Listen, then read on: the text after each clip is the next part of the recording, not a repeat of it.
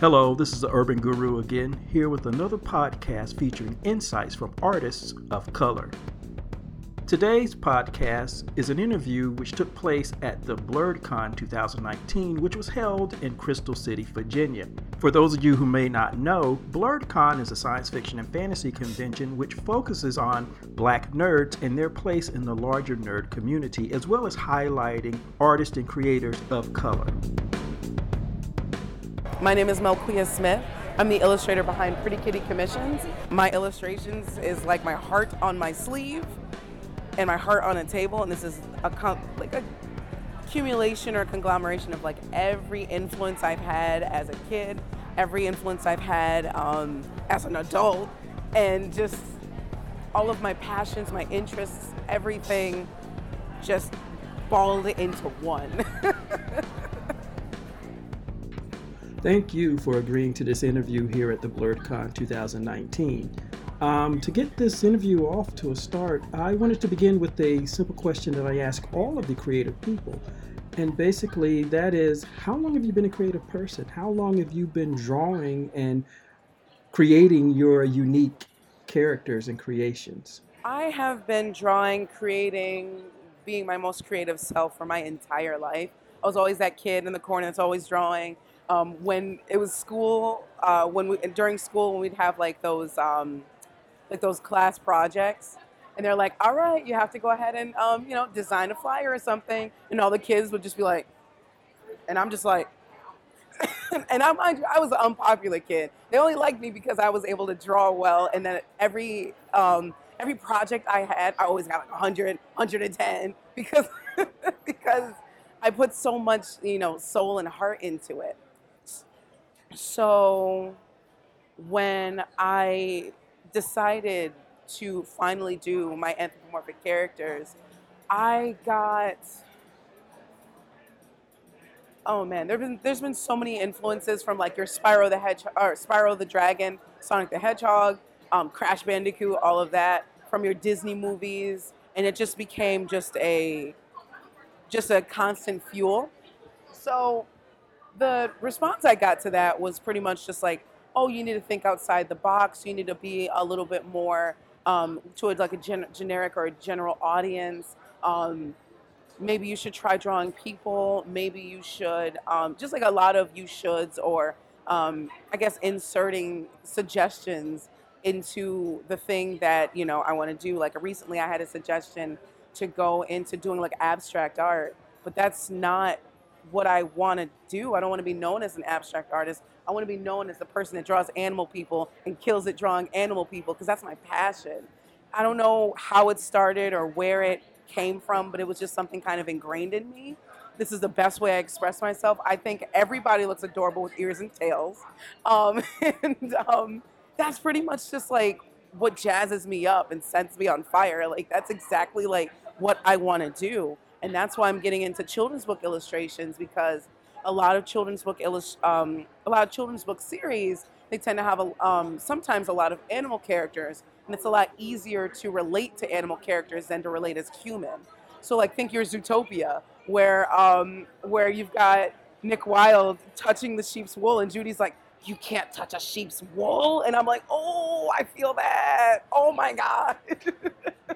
So it's in mainstream media. That kind of stuff is, seen more than what you expect.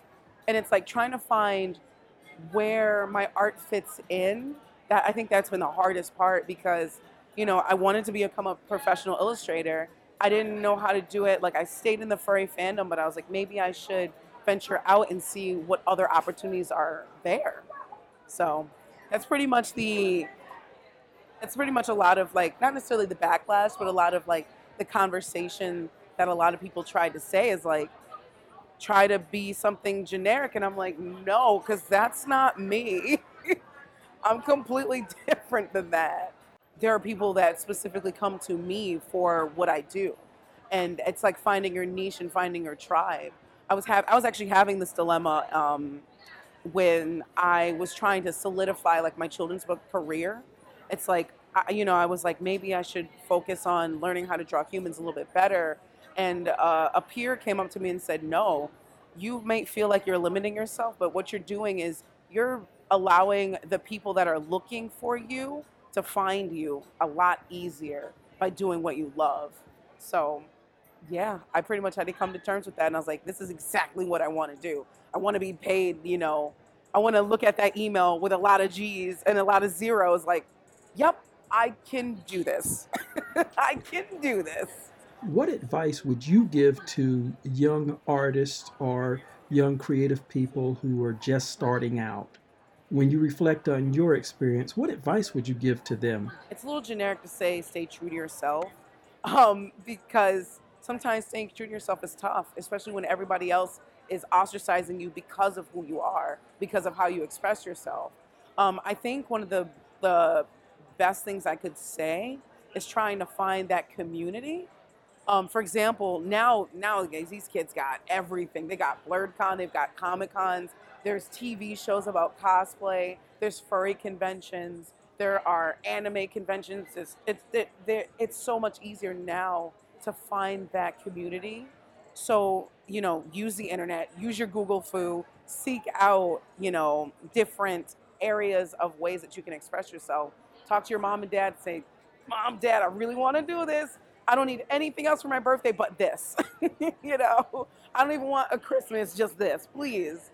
And, or find, family members or friends that might be into that too. And just trying to find and build that little community. Because it's a lot easier to express yourself and feel that kind of way when you have someone else to resonate with. So I guess that's like the best I've got. To the best of your knowledge, have you experienced any obstacles because of your cultural identity? Not yet. I'm preparing for when it does, but I think for the route that I'm going into, the children's book industry, one of the things I've noticed is that there's this like key word called diversity, and so that is like the hot new ticket item nowadays. It's like, we need diverse characters, we need diverse books, we need diverse everything. Hopefully it's not just a hot commodity and it dies out. Hopefully it stays and it becomes a hot ticket. It becomes like a hot ticket word or phrase and it stays that way. Actually, I was talking to an art director and she's like, it's really hard to find people of color or LGBTQIA plus people that are illustrators or authors. And as an art director, I can't just message someone out of the blue and say, hey, we're looking for this book. Are you black? Can you do it? We'll pay you money, but we just got to make sure you're black. So she's like, if you are comfortable with it, put it out there. So now on my Instagram, it's just my name, an African American children's book illustrator. So they know out of the blue that I am a person of color and that I this is what I'm interested in. And if they're looking for that kind of that diverse background, go for it. Because now people are vehemently searching for that now. So it's really exciting. It's really exciting to know that I can put my black card to something useful and lucrative. But in terms of the animals, I was afraid of that too. I wasn't sure how to express a character's blackness, so to say. But I'm able to figure it out by just like certain earrings or certain things that might be considered a little more Afrocentric. We've got like her curly hair, and I painted each individual braid in these characters. So I'm trying to figure out different ways to have these characters express it. There is a series that's just been in the like brewing in my mind about like the experience that Black people have from like generalizations from other people. Like, I'm not just pretty for a Black girl.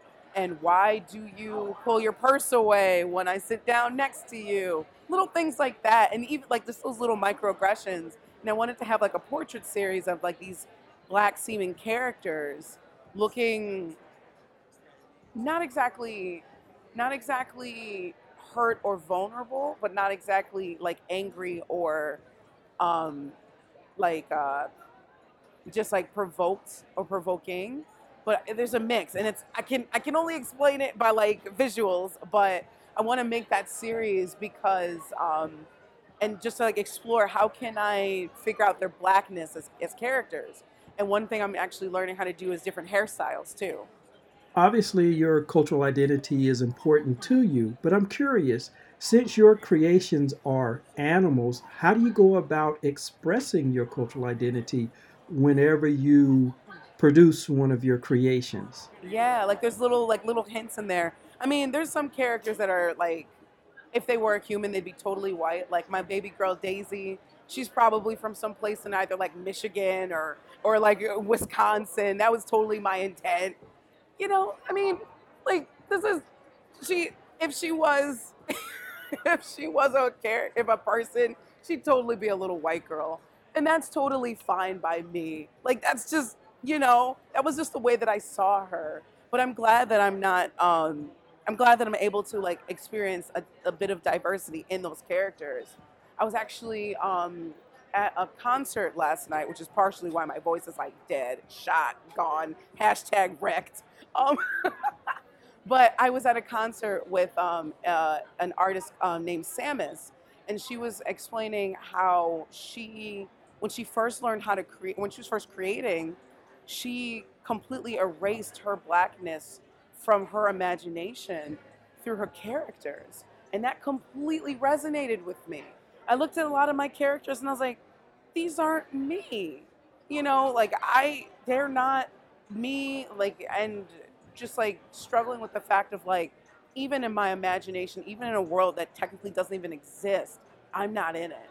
So representation matters. All of that stuff is a big deal because when I make it big and I become a children's book illustrator and, people are looking for me, I want to be able to say, yeah, this is, I'm successful, this is who I am, and this is my skin color too. Obviously, having diversity and diverse characters is more than about checking a box. Having said that, do you find yourself having to avoid certain stereotypes when you include your cultural identity in your creations? We have a complexity. Like another thing that Samus was talking about was the simple fact that we're complex as, especially Black women. There's like a perception that society puts on us that we have to be a certain way or that we have to always act a certain way. Like for example, like Black women are aggressive. I'm a Scorpio. I'm really chill, but I mean, it takes a lot to make me mad. I'm just like my old man. Like it takes me so long to get upset. And I'm usually like, I don't have the energy to sit up there and get upset over something because like I just don't have the energy right now. So, but one of the things that I try to do is that I'm very chill. I have a holistic view on things. I'm into like herbalism and witchy stuff. I'm like into like the complete like not like netherworld of what is considered a Black woman. And it's just I am not the stereotype. I'm completely different from it and like deal with it. Like that's who I am. So there's like this complexity, like you can read books, but you can twerk, or you can, I can't, by the way, so please don't ask. Y'all on the internet, please don't ask. I can't do it. But like you can like video games and you can sit up there and like rap music. Like you can like all this stuff. And it's just we're complex people. And that's one of the things that is really important for people to know that I'm not the stereotype. And I'm also guilty of it too. Like I can look down the street on somebody and be like, oh, that person's such and such. But this convention literally taught me that like all of these people could be like from the hood, but also like nerding out on like Power Rangers and stuff. Like it's crazy. It's crazy. It like breaks down the walls and it breaks down the stereotypes and it breaks down all of my perceptions too and all of my microaggressions that I put on other people too. So we're not all perfect. And it's beautiful. It's really beautiful. It's beautiful. Thank you for listening to this Urban Guru podcast and tune in next time for another episode.